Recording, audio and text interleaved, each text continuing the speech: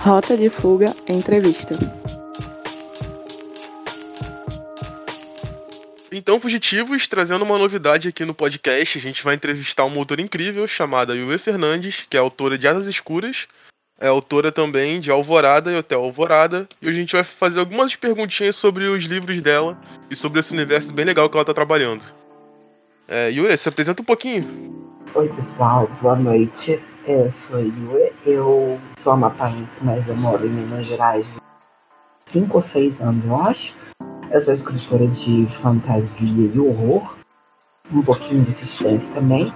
Ano passado, em 2019, final de 2019, meu livro saiu pela School Editora, né? O Asas Escuras é a primeira parte de Nectofilia, que era meu projeto literário independente, né? Mas aí eu acabei assinando contrato com a editora, que se interessa pelo meu trabalho, e estamos aí no início de uma carreira literária. Muito bom.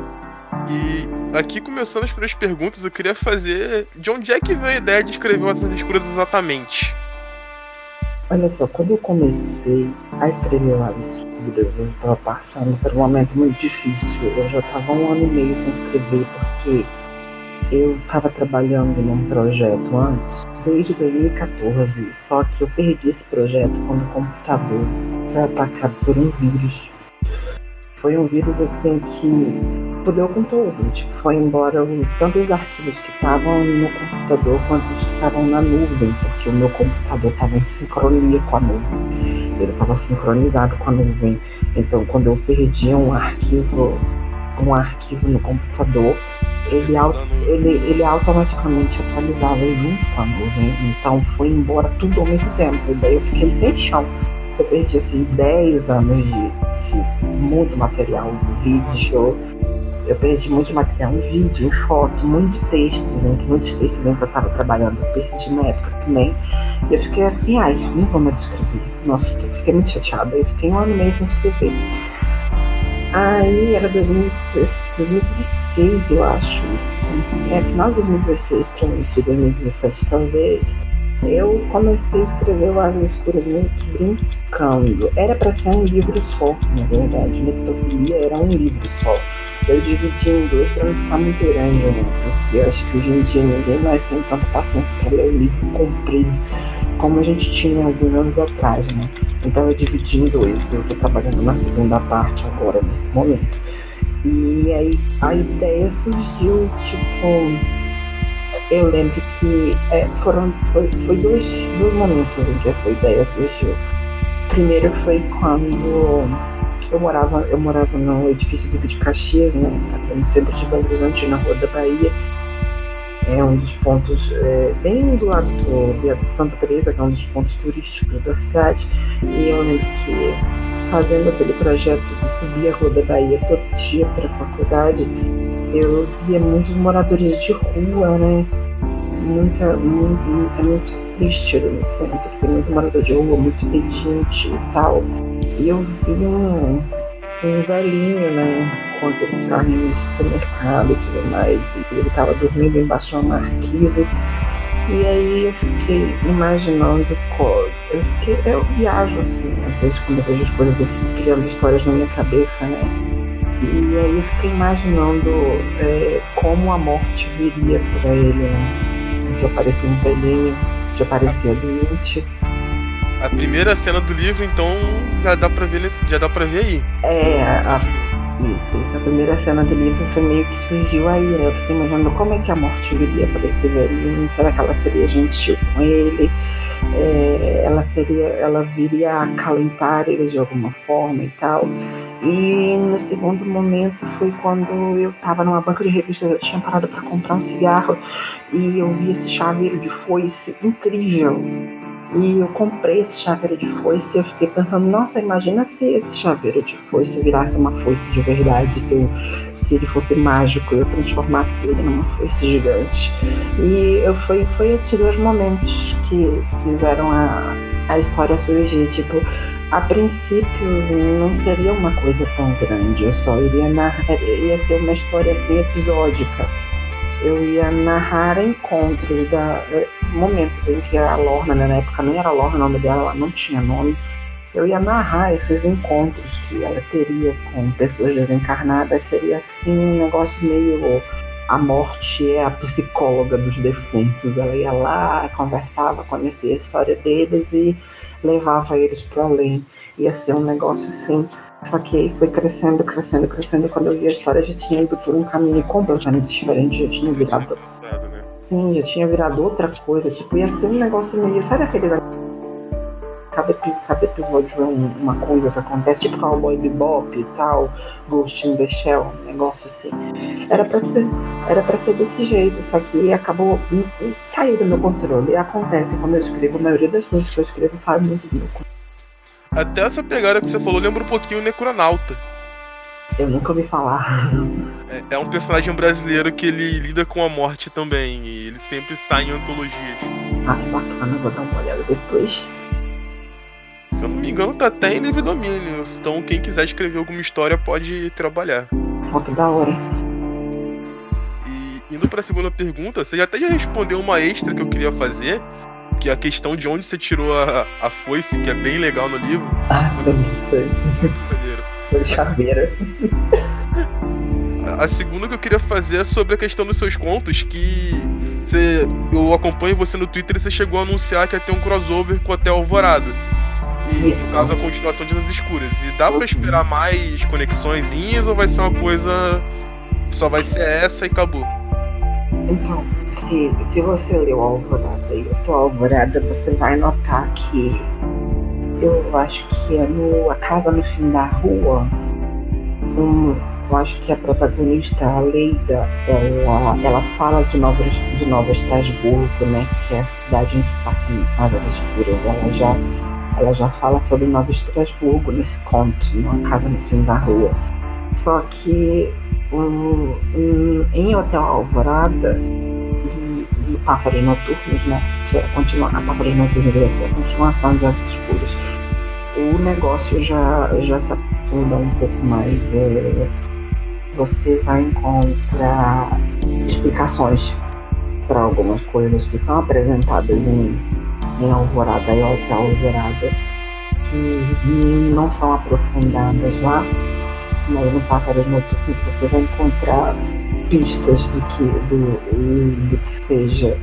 Por exemplo, em Drugstore 9, que é o terceiro conto de Alvorada, a gente é apresentado algumas criaturas translúcidas e luminescentes, que elas são, enfim, a gente é apresentado a essas criaturas como se elas viessem de outro mundo, algo assim.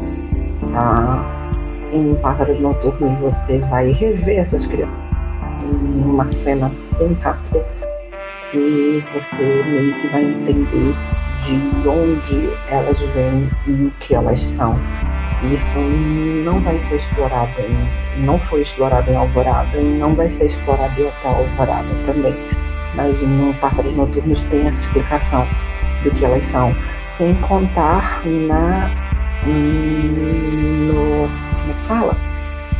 Há um personagem muito importante para todos os universos, todas as realidades estão conectadas e há esse personagem, ele é muito importante.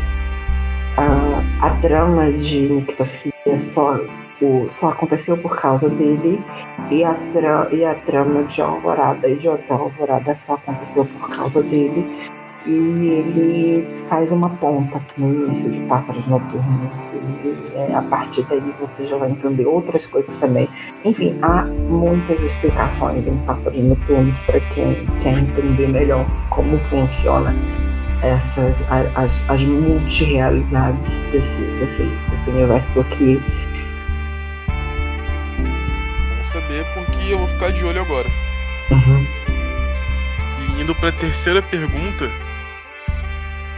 Nossa, você já... Ah não, já... Eu tô me confundindo na ordem, inclusive. Eu acho que você meio que respondeu isso na primeira, que é sobre Asas Escuras, seu primeiro romance publicado. Sim. Como você já falou, antes era de forma independente, que eu me arrependo de não ter conseguido comprar, que eu tive os imprevistos. Sim. Eu queria a versão autografada.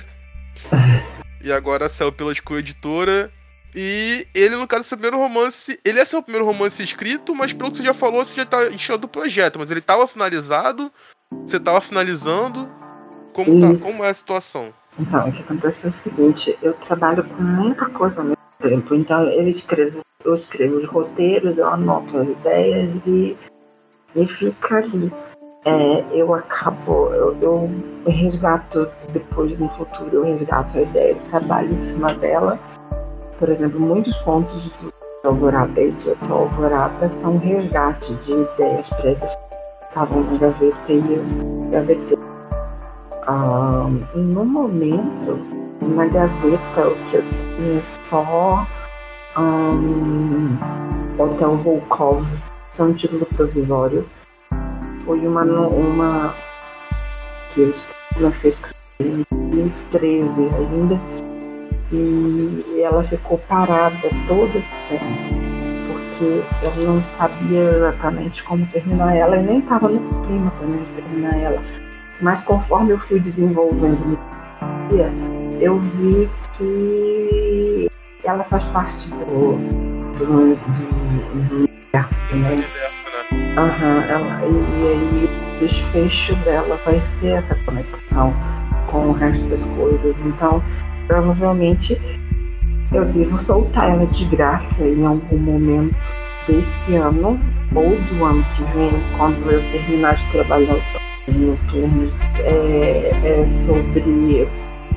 É sobre essa jovem. Ela tem uma irmãzinha pequena de escola ainda. Ela é filha de um pai solteiro, né? A mãe dela já nasceu há algum tempo atrás, e eles vão passar no final de semana em um hotel na montanha, no meio da neve, uma coisa bem iluminada. Eu ia falar isso, dá pra pegar a inspiração do Iluminado. Já é um negócio, um hotel todo feito de vidro, né? Meio iluminado. E enquanto ela tá nesse hotel, ela passa a ter visões a respeito de um lobo branco, do tamanho de um cavalo. E eu parei assim, pertinho do final dela. Eu pretendo voltar nela quando eu terminar de trabalhar no Passarinho. Eu vou soltar ela de graça quando terminar. Vamos saber, porque aqui no Notadifúgio a gente vai atualizando também, colocando o link. E uma parada que eu fiquei bem curioso, é a questão da Ethel. Ela é baseada em alguma amiga, alguma pessoa que você conheceu, e tem alguma chance de ter um spin-off focado só nela? Então, gente, a Ethel, eu percebi que muita gente gosta pra caramba da Ethel, porque ela é uma personagem assim, né, que ela fala o que ela pensa, ela é super folgada. Ela fala o que ela pensa, ela é bem incisiva, ela não deixa os outros montarem nela, né? Ela é super bacana, a pessoa gosta bastante dela. A Ethel, e essa pessoa sabe, a Ethel, a personalidade dela é inspirada na minha melhor amiga, a Cecília. Cecília tá morando nos Estados Unidos hoje em dia, né? Cecília, assim, Cecília é basicamente minha irmã, a gente passou por muita coisa juntas, e assim, a maior parte assim da personalidade, não tanto de aparência não, mas de personalidade, assim, um jeitinho hétero de ser, eu peguei emprestado da Cecília. Vamos saber. A questão do spin-off, rola alguma coisa específica? Pode ter no futuro? Sim, provavelmente sim. Que a Ethel tem um segredo que a gente tem uma pista para esse segredo, né? No finalzinho de Pássaros Noturnos, eu deixei uma portinha aberta para esse spin-off no futuro. Provavelmente ele vai se chamar Volva e vai tratar do passado dela, da história dela com a irmã gêmea dela, mas isso fica muito lá pra frente. E agora, seguindo já no embalo, em questão de inspirações, no caso, o autor tira inspiração de vários lugares e outras obras. E, cara, eu assisti muito uma pegada de Bleach na época que Bleach era bom. Você tirou umas coisas de Bleach ou foi só uma coincidência? O tema da questão da morte e das foices? Então, eu assisti Bleach na época que tava saindo. Eu lembro que eu ia no Anime Clube da cidade e eu comprava aqueles DVDs gravados por R$5 numa capa mofleira pra assistir em casa, eu adorava. Época boa. Era uma época ótima. Eu pegava o ônibus, saía naquele calor de 40 graus, ia lá no centro comprar esse negócio só pra ver. Mas eu não cheguei a terminar de ver o Bleach nunca na vida. Olha, eu vou te dar um conselho, não termine de ver Bleach, guarde a lembrança que foi bom, porque só piora. Eu nunca terminei de ver Bleach, mas enfim, então, não foi assim.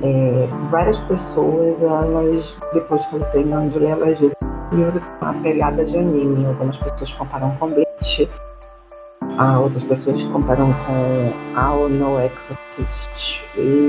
Esse é bom. E outros, enfim, é porque existem vários animes com a mesma pegada, né? E a maioria deles eu nunca vi. Eu lembro que enquanto eu estava escrevendo, eu sentia uma pegada meio... Como é que é o nome dele? Gente, ele é incrível. Soul Eater. Não, Soul Eater. Eu ia citar Soul Eater. E o Yu Hakusho é uma das comparações que o pessoal faz também. Mas enfim, o pessoal compara muito com animes, porque essa mídia de mangá e de anime japonesa, eles lidam muito com essa de morte pós-vida. Você vai achar muito. Você vai achar muita coisa como Noragami, o próprio Inuyasha, da quantidade de outro mundo, fantasmas, o Soul Eater, o Ao no Exorcist, Bleach, Yu Yu Hakusho. Os japoneses lidam muito com esse negócio de morte, então vai ser, inevitável que haja comparações, mas não especificamente eu não pensei em nenhum deles enquanto eu estava escrevendo. Eu só vi que estava ficando semelhante quando o negócio já estava pronto. Ele carrega uma levada muito boa. O início de Bleach ele começa muito bem e o seu livro dá pra sentir uma pegada bem legal. Ele é bem leve, então lembra Bleach quando ele era bom mesmo. Pois é. Então dá pra fazer, acho que a morte é uma casualidade, apesar de tudo. Sim, exatamente. A primeira cena dela indo buscar o senhorzinho, pra mim já marca isso. A Lorna é uma pessoa tão gente boa com ele. Acho que aquilo já mostra um pouco da pegada que o livro vai levar em diante. Eu sempre falo pra todo mundo, a Lorna não é só uma ceifeira, a Lorna também é uma psicóloga. Ela paga de psicóloga bastante pro pessoal que ela sai recolhendo. Sim. E avançando um pouco na pergunta, no caso de primeira você resolveu investir em uma saga, no caso uma trilogia a princípio. Você não acha que era mais fácil ter feito um livro só? Ter fechado tipo um livro único, vamos contar essa história, vamos ver se dá certo? Então, como eu te falei, se eu fosse fechar um livro único, ia dar um livro de aproximadamente 1000 páginas, entendeu?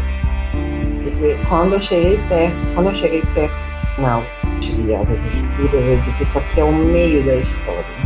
E agora?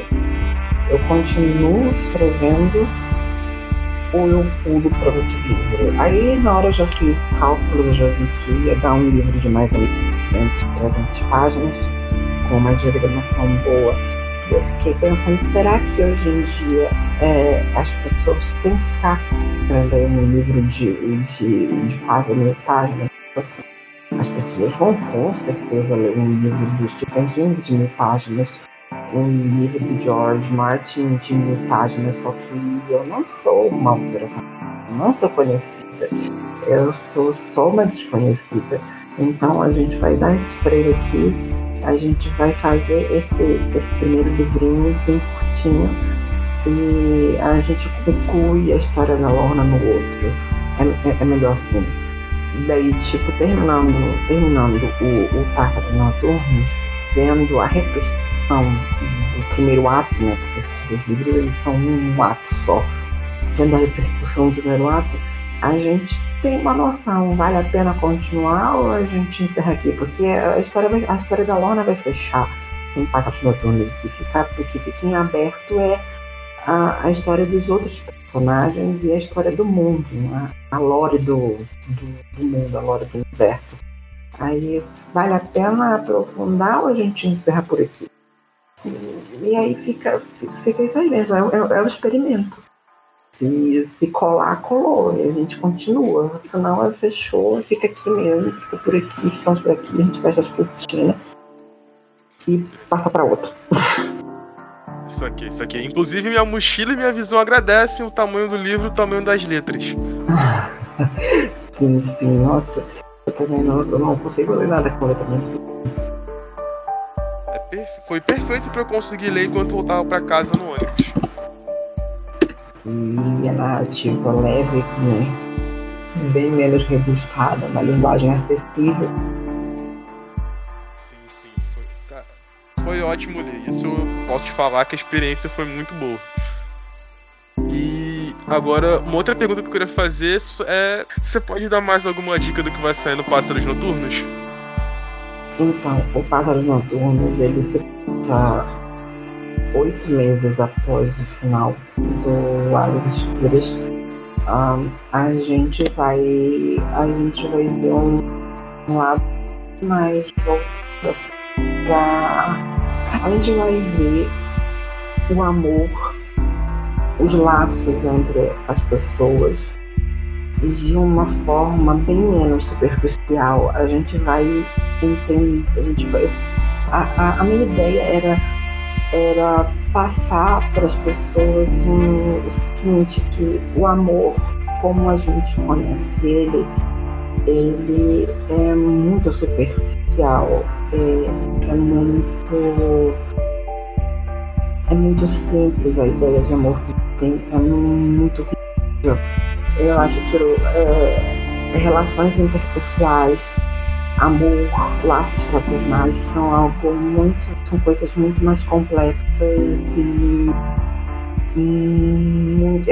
Uma flor são várias pétalas, tem várias faces, tem várias facetas, e a ideia do segundo livro é mostrar as facetas as diferentes facetas do amor, das relações das pessoas.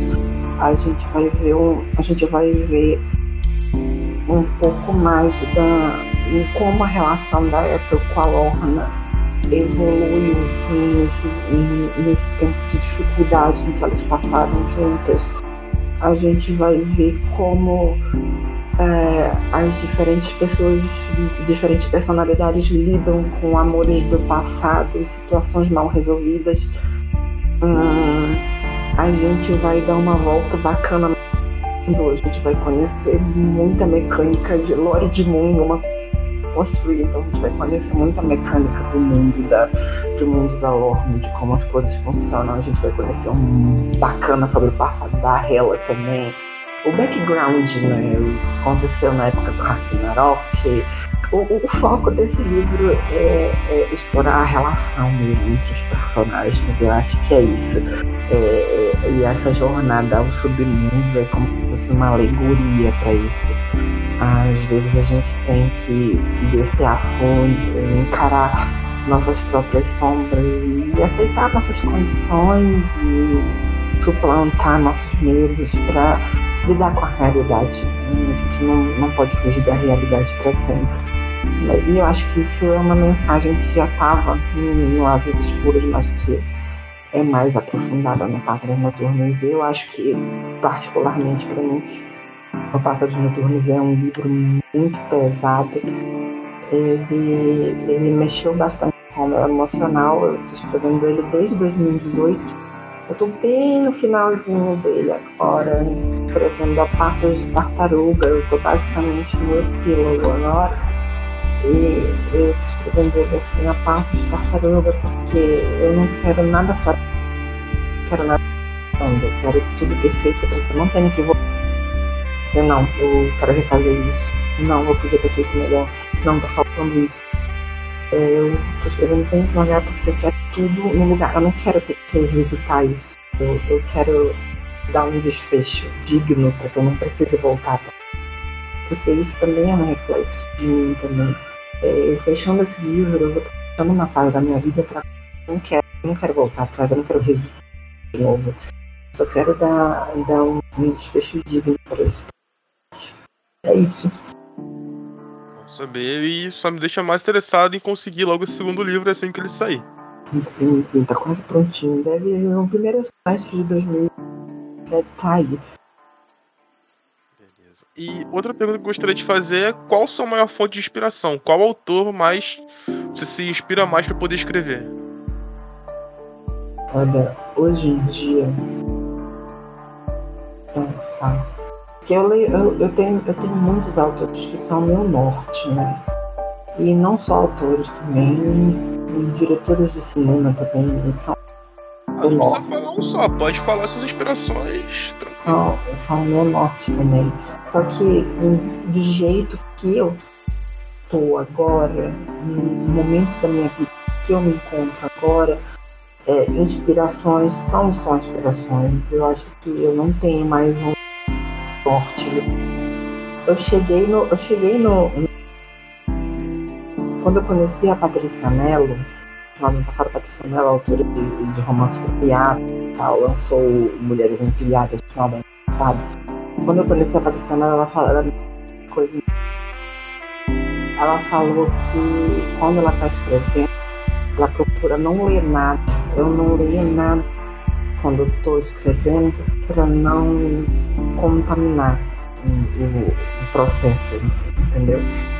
E assim, eu tenho minhas inspirações, mas hoje em dia, no patamar que eu cheguei, finalmente cheguei, eu atingi uma maturidade, graças a Deus, eu atingi essa maturidade. Eu tento não me guiar por ninguém, eu tento fazer uma coisa nova, uma coisa minha. Mas assim, quem me inspirou muito ao longo desses últimos anos que passaram foi Anne Rice, Philip K. Dick, Stephen King, a H.P. Lovecraft, David Lynch. A obra do David Lynch teve um peso absurdo na minha vida, né? Ele é diretor de cinema, mas o trabalho dele com Twin Peaks pesou muito pra mim, desde o final de 2018, pesou bastante na minha vida. Final de 2018, final de 2017, trouxe bastante peso pra minha vida. O trabalho de pesquisa de base que o Mike Mignola fez para desenvolver o Hellboy também foi uma coisa que me inspirou muito, muita inspiração. Ursula K. Le Guin, enfim, Mary Shelley, que escreveu Frankenstein. Muita gente. Bom, espero que também esse livro sirva de inspiração para no futuro outros autores, porque você manda bem. Sim, já tem algumas pessoas já me contando. O seu trabalho me inspirou não só como ser humano, mas como profissional. Aí eu repito aquela frase do homem bicentenário, né? Isto fica feliz em ser útil.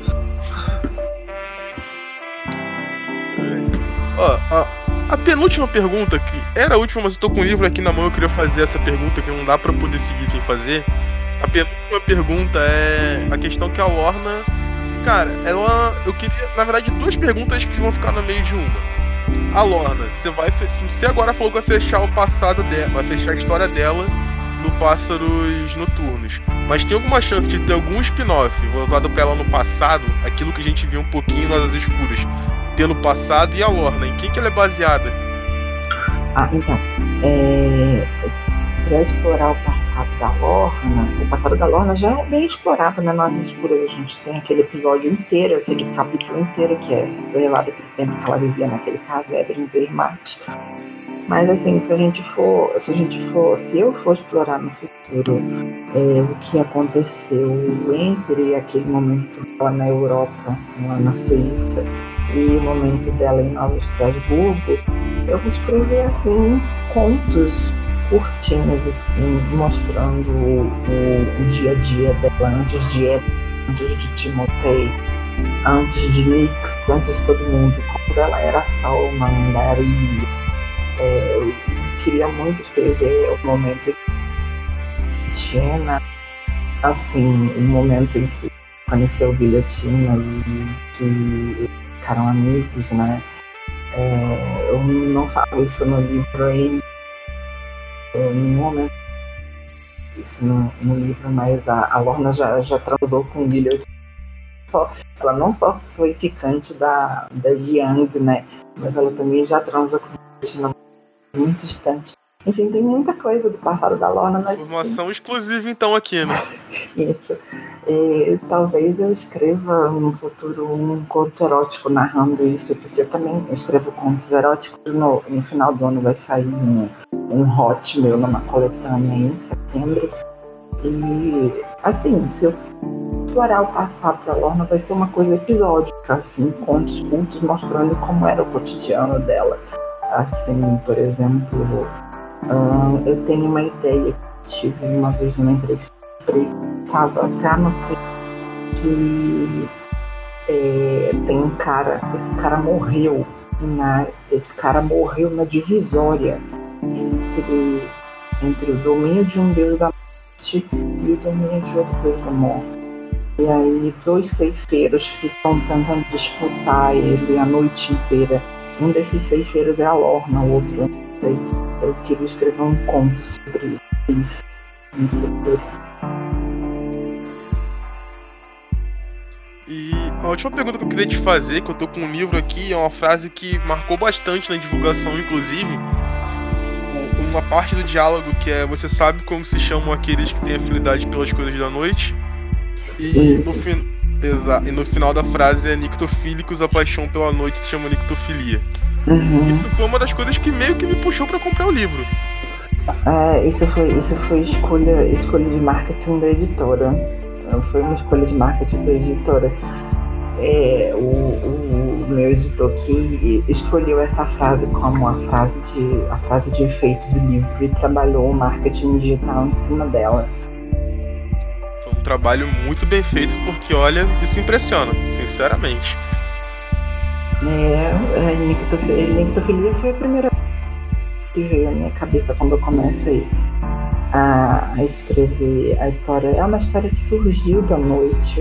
Eu escrevi esse livro praticamente todo durante madrugadas, quando eu ainda morava no edifício do Picaxeiros, ainda morava sozinha ainda na época.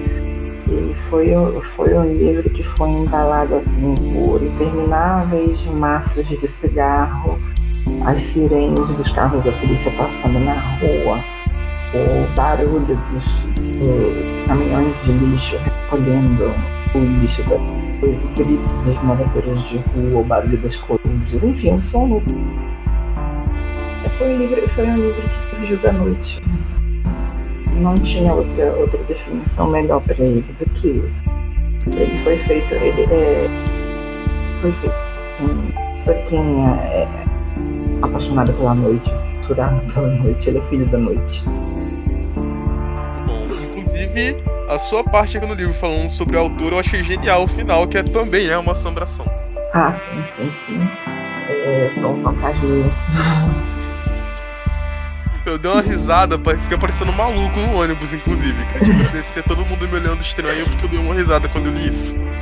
Esse negócio de assombração tem até explicação na página do Facebook. Porque a assombração é uma coisa que causa estranhamento, que causa assombro, estranheza. E eu sempre fui essa pessoa, desde que me engano por gente, eu sempre causei assombro e estranheza nas pessoas, não só pela minha aparência, mas pelos meus gostos, pela minha personalidade também. As pessoas sempre estranharam tudo em mim. Então eu acho que eu sou uma assombração. Encaminhando já pro final, você quer deixar algum recadinho? Divulgar mais o livro, falar alguma outra coisa? Meu canal do YouTube voltou. Gostaria de convidar todo mundo a ver minhas reviews literárias. Eu vou fazer reviews de livros, eu vou fazer reviews de jogo, enfim, tudo que eu gostar eu vou estar lá falando. Eu já deixei meu like lá, a review de... Deixa ela entrar. Exatamente, porque eu esqueci o nome do livro. E é isso, eu só queria deixar esse canal no YouTube voltou.